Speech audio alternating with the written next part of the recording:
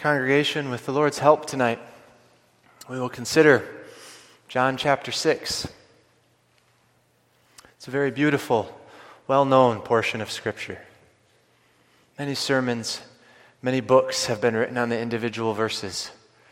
It's a chapter that highlights, on the one hand, God's willingness to save.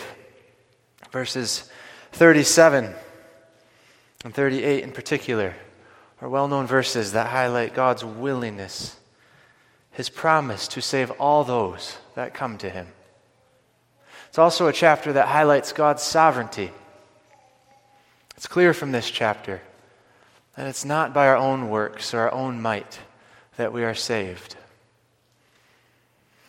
But as you read this chapter, and we read a long portion of it, I think one of the things that stands out so clearly is how Jesus is pleading with these people to believe on Him, to come to Him.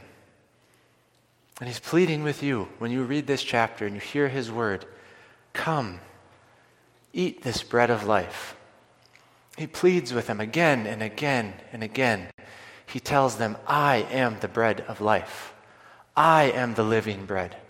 What you have from your fathers, your tradition of the Jews, that's not eternal life. They're dead. I am the bread of life. And He says it again and again and again. He pleads with them to come, to believe. And yet, on the same time, what's so clear in this chapter is how the people reject Him again and again and again. Almost every time Jesus makes that statement, I am the bread of life. You must come, you must eat, you must believe. The people come up with some other objection, don't they? They come up with some other question, ask for another sign, and at the end of it all they murmur, and most of them leave. Well, here we are in church again tonight, a week before the Lord's Supper, and here the Lord again, through His word, offers that great salvation unto each one of us. And the question is, what are we going to do? Or is that really the question? Is the question, what are we going to do, or is the question, what is God going to do? Our text verse highlights some of that tension. Our text verse is chapter 6, verse 45. We'll read these words. It is written in the prophets, and they shall all be taught of God. Every man, therefore, that hath heard and hath learned of the Father cometh unto me. So our theme tonight, with the Lord's help, will be God teaches His people. God teaches His people. And there's just 3 points. The need for God's teaching, the nature of God's teaching, and the certainty of God's teaching. God teaches His people the need, the nature, and the certainty of God's teaching. The need is really highlighted by the context. Our text verse is verse 45, but the need is highlighted in the verses preceding that. And so I hope to go through some of those verses with you, just to highlight the great need we have of God's teaching. In any one of these verses, you could make many sermons about. This chapter is full of verses that are very deep and very rich. I think John Bunyan wrote a whole book just on verse 37, come and welcome to Jesus Christ. So as we go through this, we may be going through some of these verses a little bit quickly. But if we focus on this idea that it shows us our great need for the Lord's teaching, it does give us a lens through which to view it. But at the very beginning of the chapter, we see 2 miracles. In verses 1 to 14, we see Jesus feed the 5,000 people with just 5 loaves and 2 fishes. And then immediately after that, the people, instead of bowing in repentance and faith at this clear revelation of that Jesus is God, they determined, as we read in the first few verses, to make Him king by force. It's verse 15 of our chapter. When Jesus perceived that they would come and take him by force to make him a king, he departed again unto a mountain, himself alone. They weren't swayed by the miracle. That wasn't enough to draw them unto Christ as their Savior. They just wanted to make him a king. And then after that, from verses 15 to 21, we see the miracle of Jesus walking on the water. He walks to his disciples on the water. He sends his disciples across the sea to Capernaum. He goes up into a mountain to pray. And his disciples are in darkness, and there's a great storm, and Jesus walks on the water to them. And in one of the parallel accounts, we read about how Peter walks to Jesus on the water. So we see those two miracles. And then that's at the end of verse 21, Jesus has come to the other side, and in verse 22 is where we began reading. The people that he had fed the day before with that miracle of 5 loaves and 2 fishes, they're searching for him. Again, not because they see him as their Savior, not because they loved him as their Lord, but because they want, well, Jesus says it himself in early on, I think it's in verse 26. Jesus says, "Verily, verily, I say unto you, ye seek me, not because ye saw the miracles, but because ye did eat of the loaves and were filled." The people were seeking him for improper motives, weren't they? And that is a problem, even in our own circles, isn't it? We hear about the benefits of God's salvation. We hear about the possibility of heaven, of peace, of the peace and the strength to live and to die. And we want those benefits. We want those things.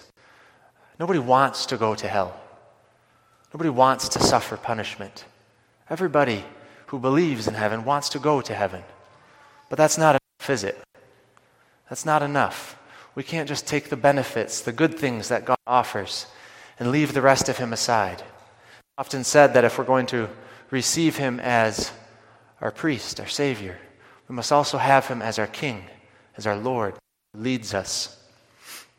And so the people are seeking him for wrong motives. Jesus explains that for them. He says it very bluntly to them. Your motives are earthly.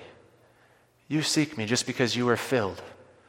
But labor not for the meat that perishes. He warns them. He doesn't just thrust them away, which he could have done already at this point. He could have done that. After he'd shown them a miracle, and then to have them try to make him king by force, he could have thrust them away at that point, but he doesn't. In verse 27, he says, "Labor not for the meat which perisheth, but for that meat which endureth unto everlasting life." Labor. He calls them, labor for that meat. Well, what's their response? They ask a question. They don't believe. They just ask a question. They say in verse 28, "What shall we do then that we might work the works of God?" That word for work is the same one as that word for labor in the verse prior. Right? So Jesus says, work for the meat that doesn't perish. And they say, well, what is that work? What's the work that we must do to obtain that meat that doesn't perish? What is it?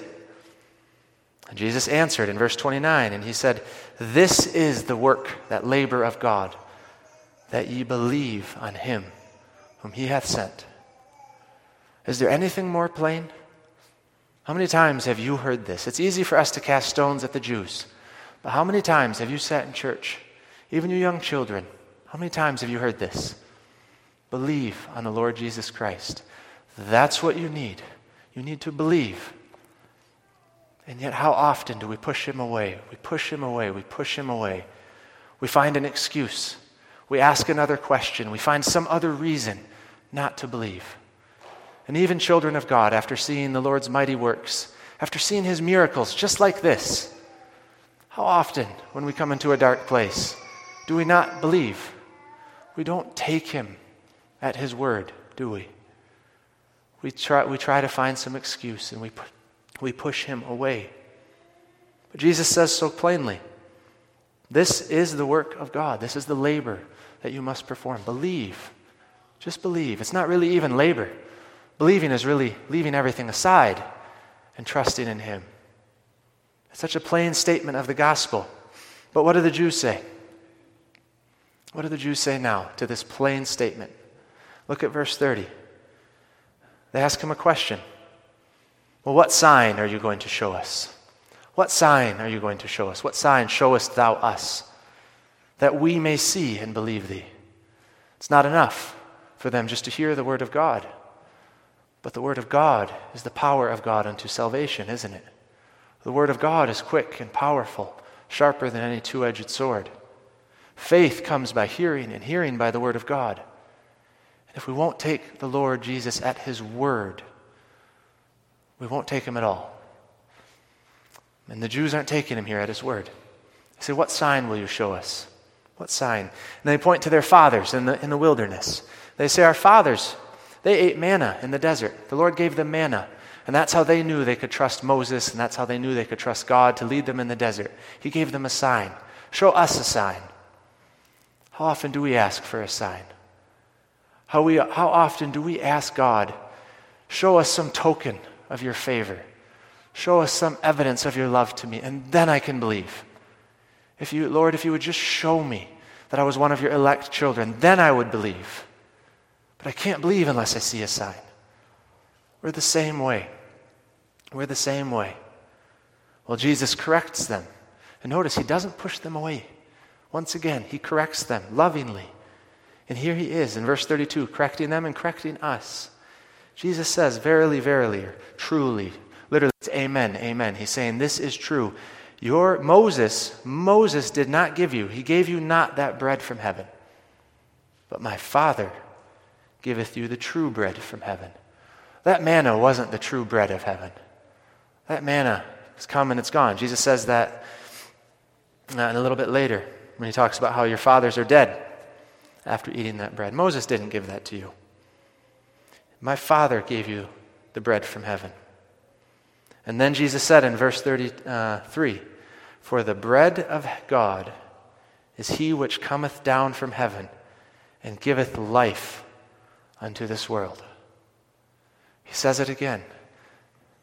You need to look for something else. You can't look for a sign. He leads them back to himself, really. Even though through their sin they're looking for a sign, he uses even their sin and he redirects them back to himself. Because look at their response in verse 34. They say, Lord, evermore give us this bread. And that's not an unnatural response, as I said.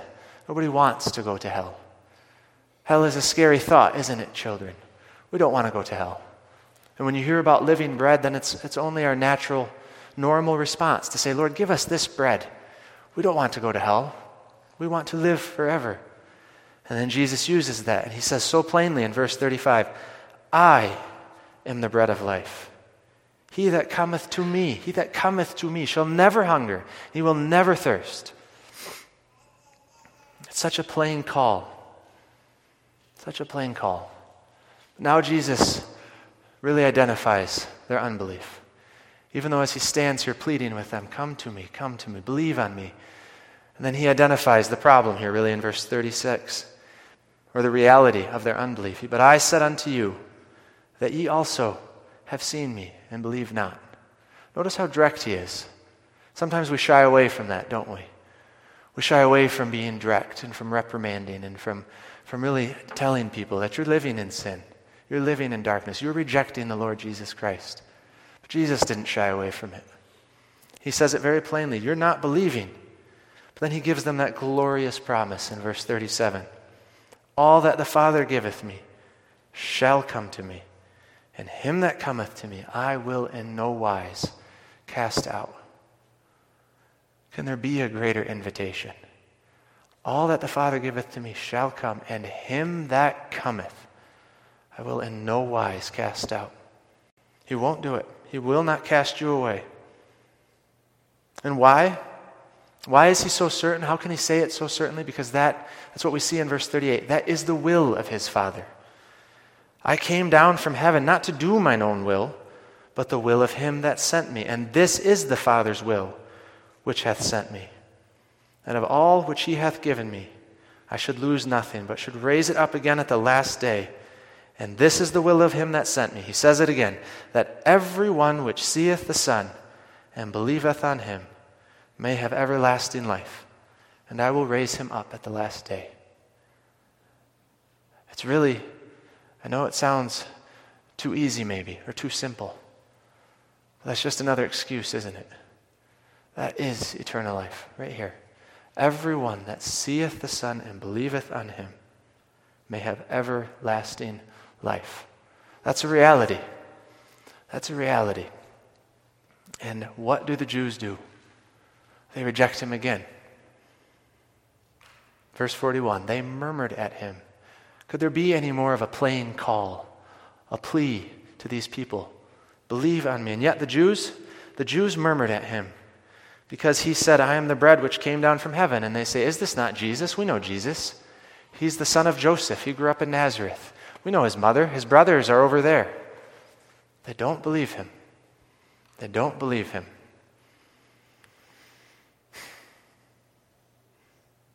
This highlights the need for something more, doesn't it? We shouldn't need more than this. We shouldn't need more than God's promises. But we do.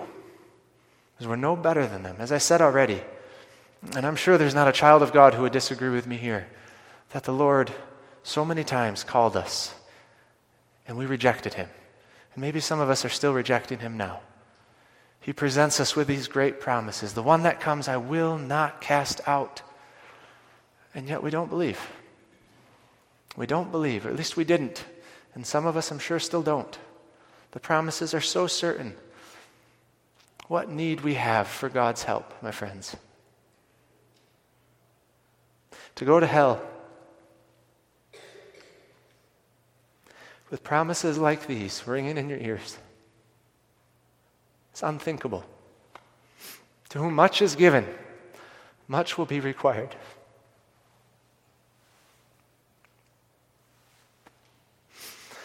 How we need him.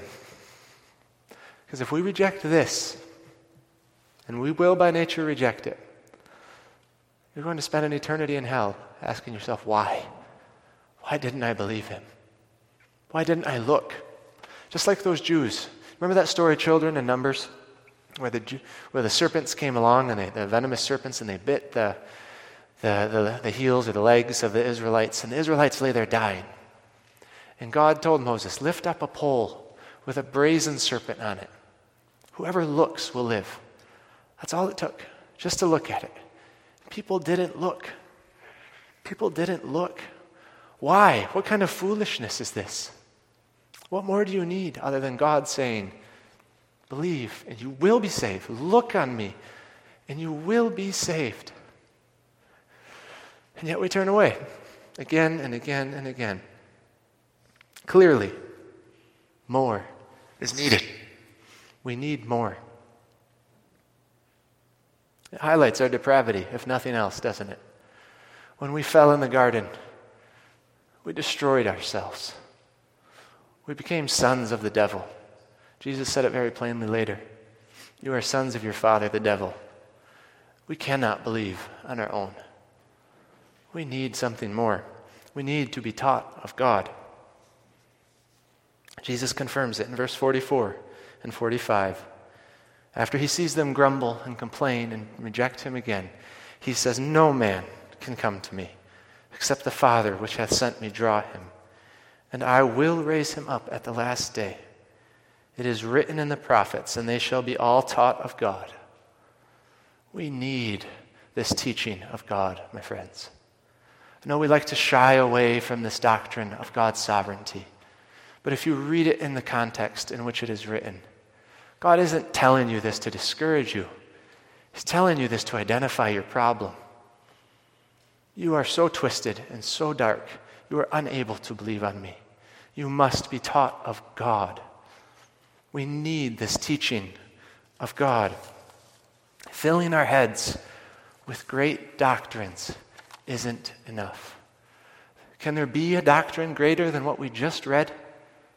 Can there be anything more beautiful than this eternal life offered to sinners freely?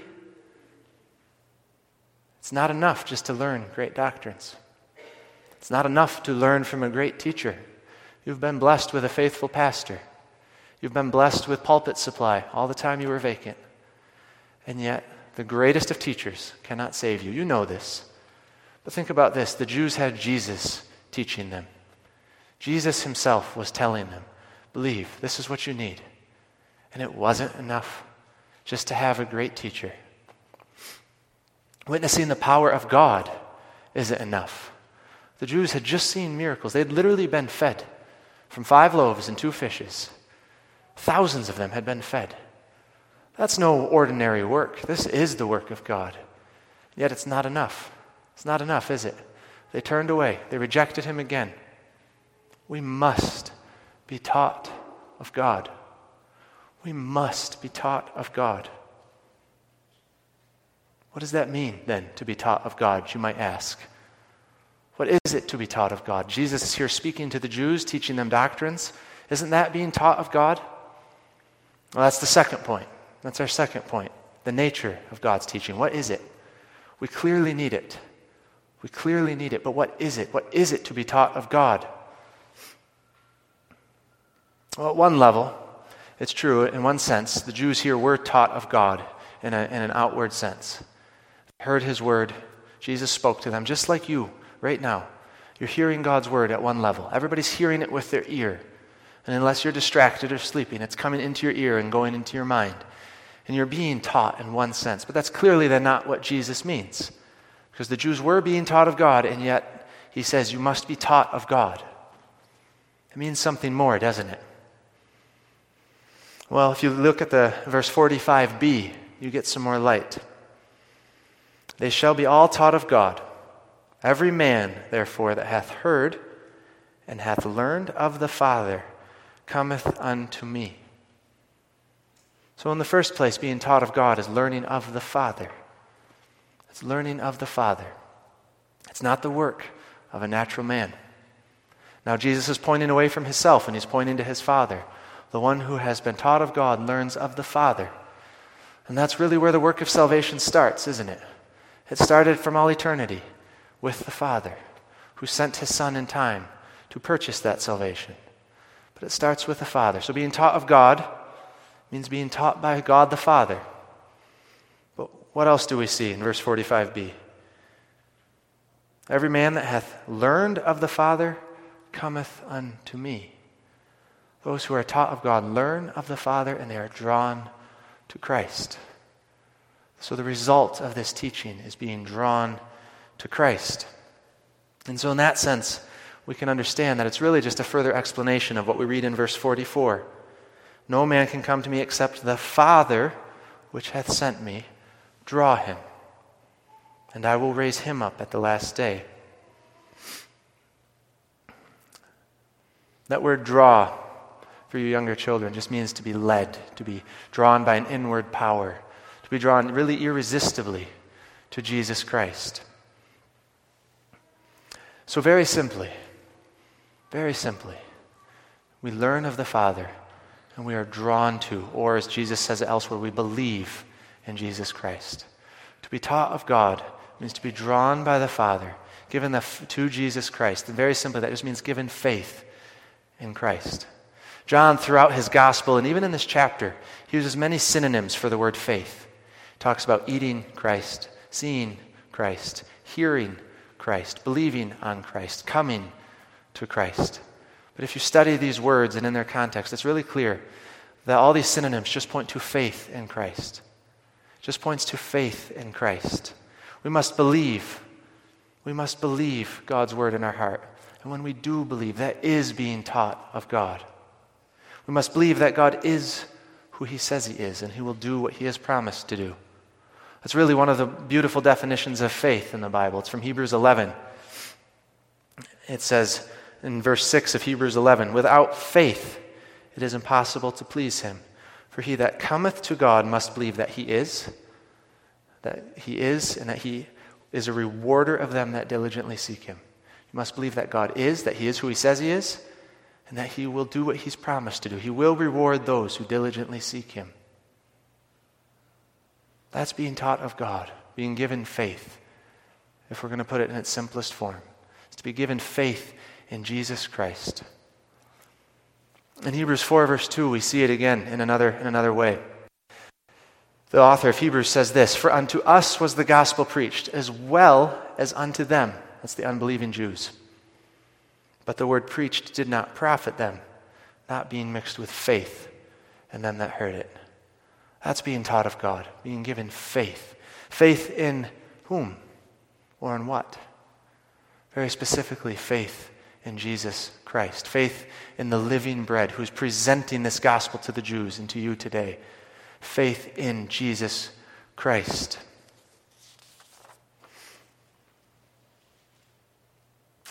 This distinction between being taught of God and merely hearing about God with our ears is highlighted. We read it, and maybe children, you can already know what I'm thinking of. But we see a distinction at the end of our chapter, don't we? After Jesus goes through this whole conversation with the Jews, most of them left him, didn't they? Most of them said, this isn't hard saying. Who can hear it? You see it in verse 60. This isn't hard saying. This is too difficult for us. This is more than we can handle. Who can receive this? Who can hear it? They left. From that time, many of his disciples didn't walk with him anymore. And then Jesus asked, though, his other 12 disciples, the remaining disciples, will ye also go away? Will ye also leave me? Maybe that's the question that we ought to go home with as you think about the Lord's Supper next week. Here you are presented with these gospel promises again. And the Lord asks, will ye also go away? Will you turn away from me again? Will you deny me before men and before my Father again? If you're not taught of God, it's just a fact you will. Pray, my friends, pray for faith. Pray that God will break that hard heart of yours that refuses to believe. Because we see what happens in Peter, who was taught of God. What does Peter say? Look at verse 67 and 68. Jesus said unto the 12, will ye also go away? And then Simon Peter answered him, Lord, to whom shall we go? To whom shall we go? Thou hast the words of eternal life. Peter was taught of God. That's faith. To whom else shall we go? We have nowhere else to go. You can hear almost the desperation in Peter's voice, the resignation. Lord, there is nowhere else to go. The world has nothing to offer. My friends have nothing to offer. The Jews, the greatest religions, have nothing to offer. Jesus alone has the words of eternal life. That's the distinction. My friends and children, if you want to look for that example, that's really the clearest example in this chapter of what it means to be taught of God, what it means to believe in God. When everybody else leaves him, Peter and those who have faith in God go to him. They believe him. They trust him. They believe him with their very lives. In Matthew, Peter makes a statement to the same effect.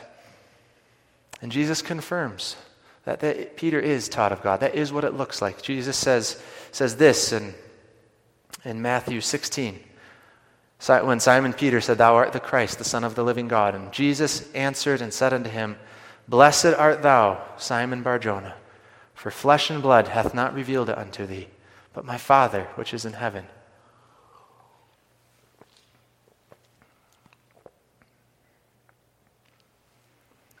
That's what it means to be taught of God. And it again does get back to the need for it. How much we need that. Even Simon Peter, who made all these beautiful confessions, he himself had to be taught of God, as we just read.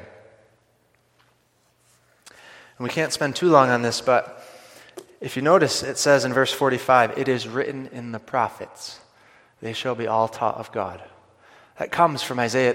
What Jesus says here comes from Isaiah 54.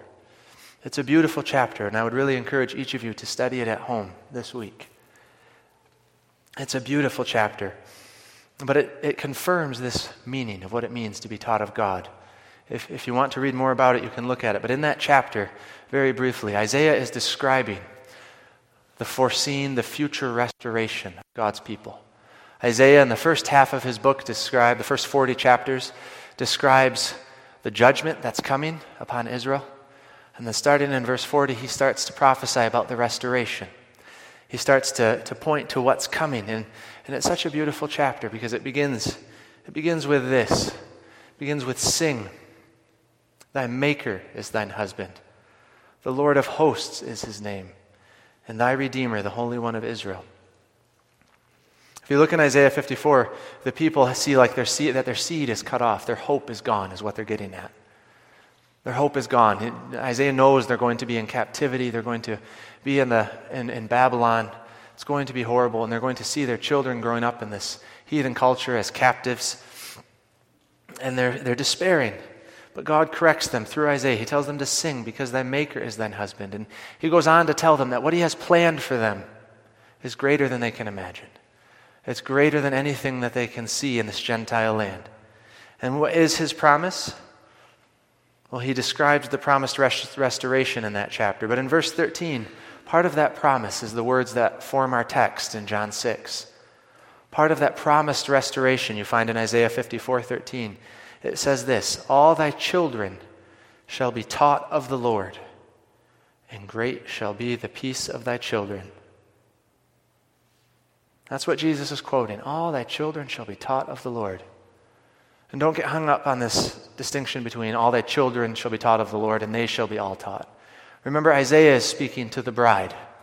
He's speaking to Zion, the church. And so when he says all the children of the church, he's talking about the members of the church. All thy children, that means all the children of the church, all the members of the church shall be taught of God, and great shall be their peace. So this teaching of God, as you read in Isaiah 54, is really part and parcel of their restoration. And it leads to great peace. What is peace other than reconciliation with God? Where do we find peace outside of Jesus Christ? We read in Romans 5, verse 1, therefore being justified by faith, we have peace with God through our Lord Jesus Christ. That's peace. There's where you'll find peace. And that's what it means to be taught of God, to have faith in Jesus Christ, to be reconciled to God. And that really is what Jesus is trying to get these people to see. And yet, Jesus is also identifying the problem here. You don't believe, but you need to believe. You need and you can't believe. And therefore the Father will teach you. He will teach all the children, all his people. He will do it. It's his work. I don't think there's another chapter that's clearer on sovereignty than John 6.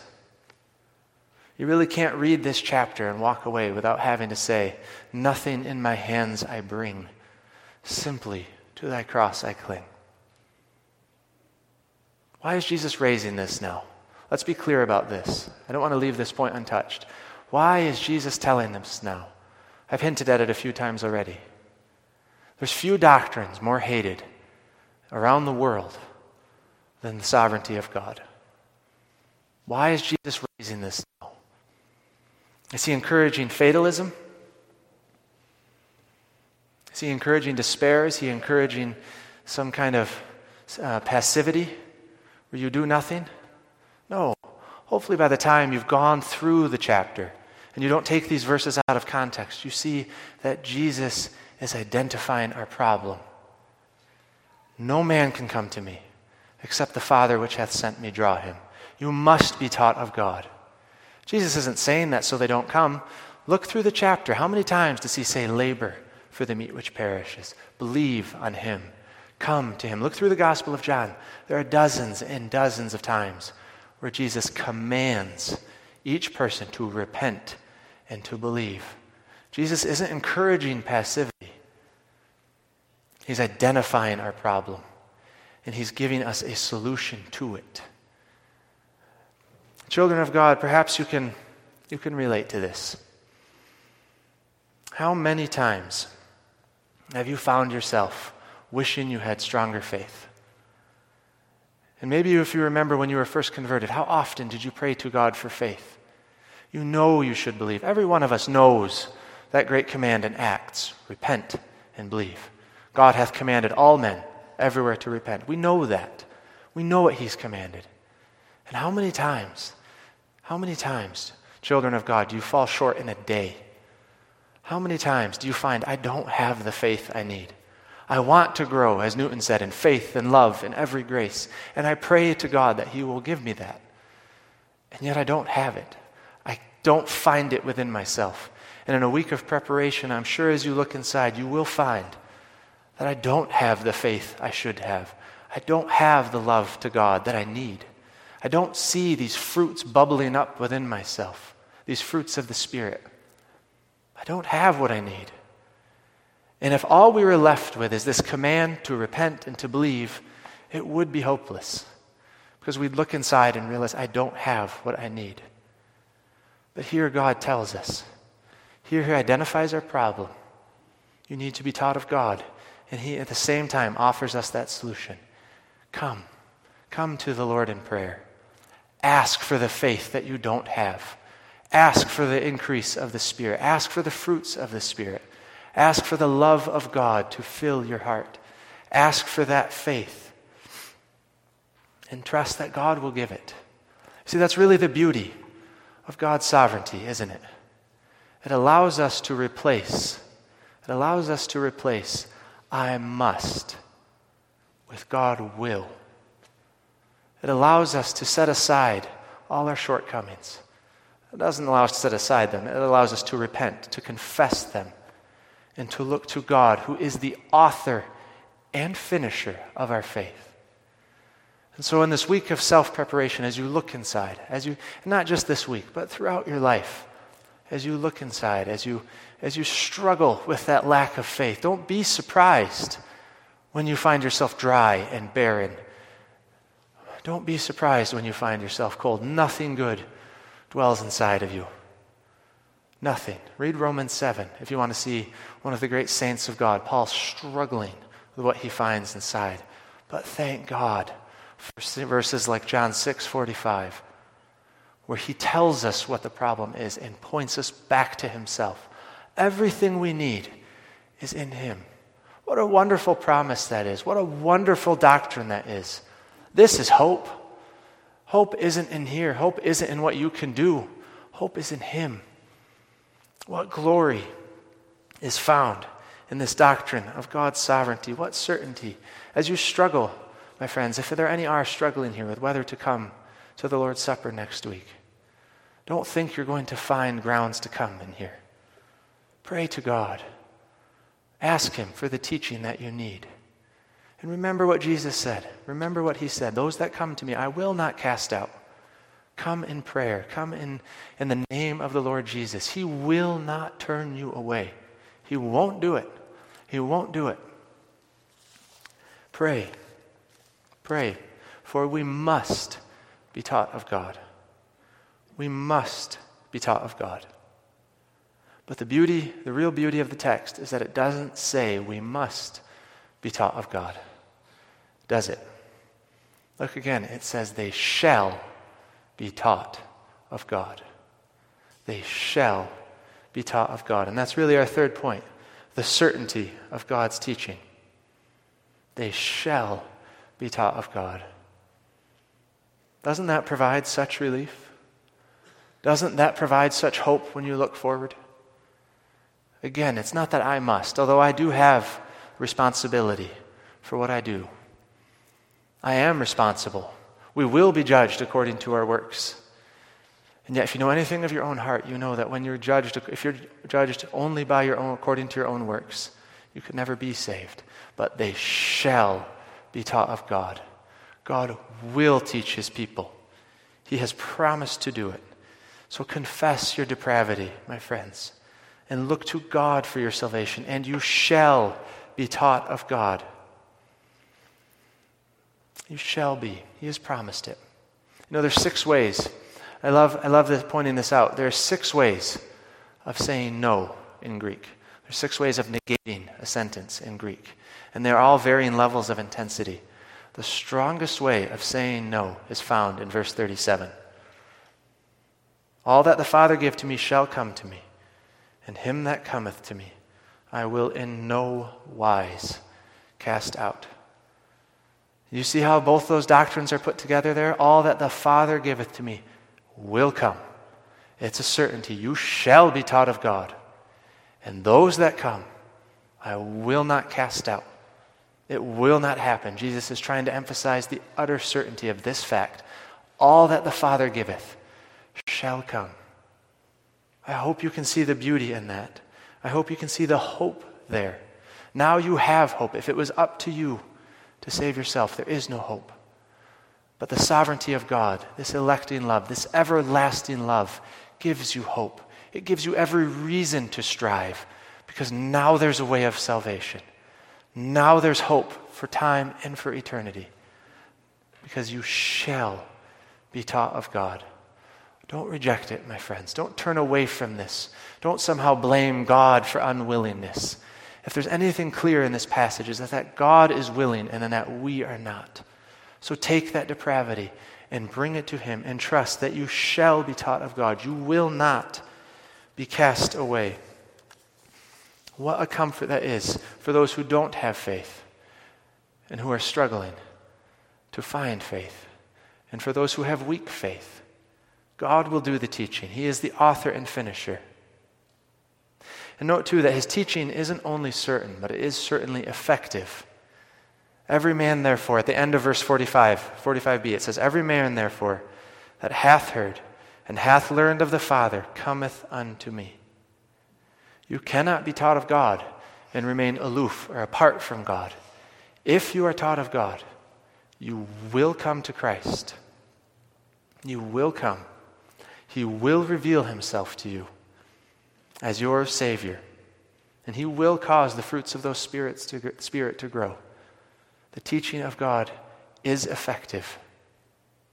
That Greek word comes is something very special that denotes an ongoing process. It's not just that once you are taught of God, you'll come once. But it comes. The one who is taught of God comes to Christ again and again and again.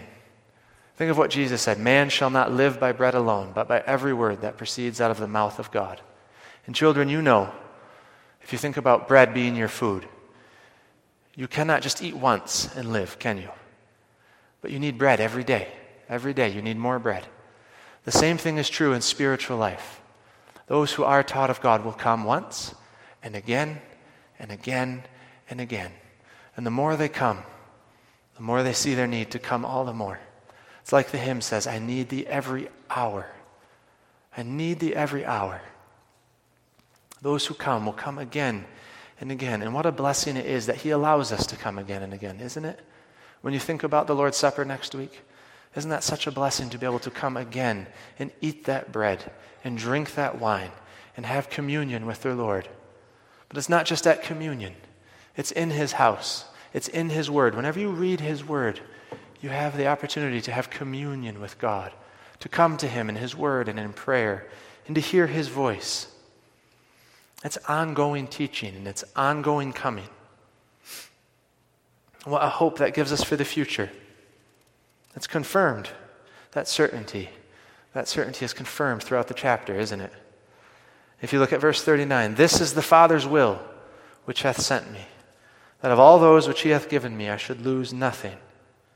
And again, this is the will of him that sent me in verse 40, that every one which seeth the Son and believeth on him may have everlasting life, and I will raise him up at the last day. It will happen. It will happen. It's certain. And in verse 47, a couple verses after our text, he that believeth on me hath everlasting life. What could be more certain than that? It's not that you will someday have everlasting life. He gives it now. When you believe in him here, you already have everlasting life. I think that's John 17, verse 3. This is life eternal, that they believe on thee and in Jesus Christ, whom thou hast sent. You don't need to doubt it, my friends. If you believe on the Lord Jesus Christ, you already have eternal life. God's teaching is certain. That's what we also see later in John 17. Father, I will that they also, whom thou hast given me, be with me where I am, that they may behold my glory, which thou hast given me. If you want to find more certainty, look in John 17, and you see Jesus praying for his people. Have you ever considered that? Jesus praying for his people. The Father will not turn him away. It's his Son. And in John 17, you hear him praying for his people. And we know elsewhere in the gospel, from the epistles, that he has ascended to the right hand of the Father, where he prays daily, continually, literally, for his people. All that they need, the Father will give because of the work of the Son. They shall be taught of God. So whoever you are, whatever your state, I hope you can see the beauty in this verse and in this doctrine. I hope you can see the love of God as he, even in his own darkness here. Never forget when Jesus uttered these words. When Jesus spoke this, when he gave us this message of hope, he was suffering greater than humans have ever suffered. He was in his own darkness, suffering for the very unbelief of these Jews, suffering for the unbelief of every person. The sins of the whole world, he says, were taken upon him. And yet in that darkness, he reveals his love, doesn't he? In his darkness, he gives hope. He gives light. I am the light of life, he says in John 8. I hope you can see the beauty in that. They shall be taught of God. And perhaps that's the question, as I said earlier, to take home with you this week of self-examination. It's not really, have I seen enough of my sin? Or have I seen enough of Christ? Or do I love Christ enough? Do I have enough faith? That's really not the question. The question is, have I been taught of God? Have I been taught of God? And if you wonder whether you've been taught of God, the answer is whether you've come to Christ and whether you do come to Christ. If you don't see any glory in Christ, if you don't see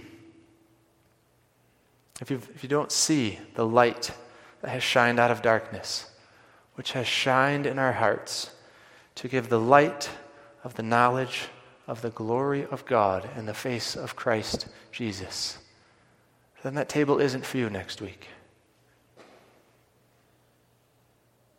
For no one who hasn't seen that glory can really come, can they?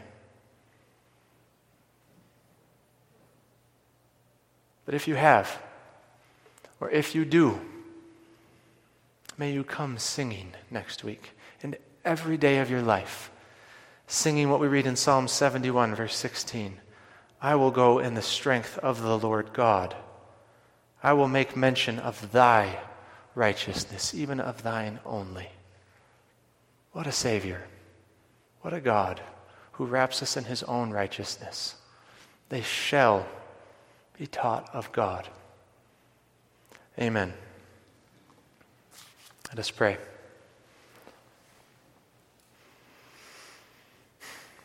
Our Father in heaven, we lift up our needs to thee, and we lift up our thanks to thee. Lord, we thank thee for this time in thy word. We pray that thy word will not return unto thee void.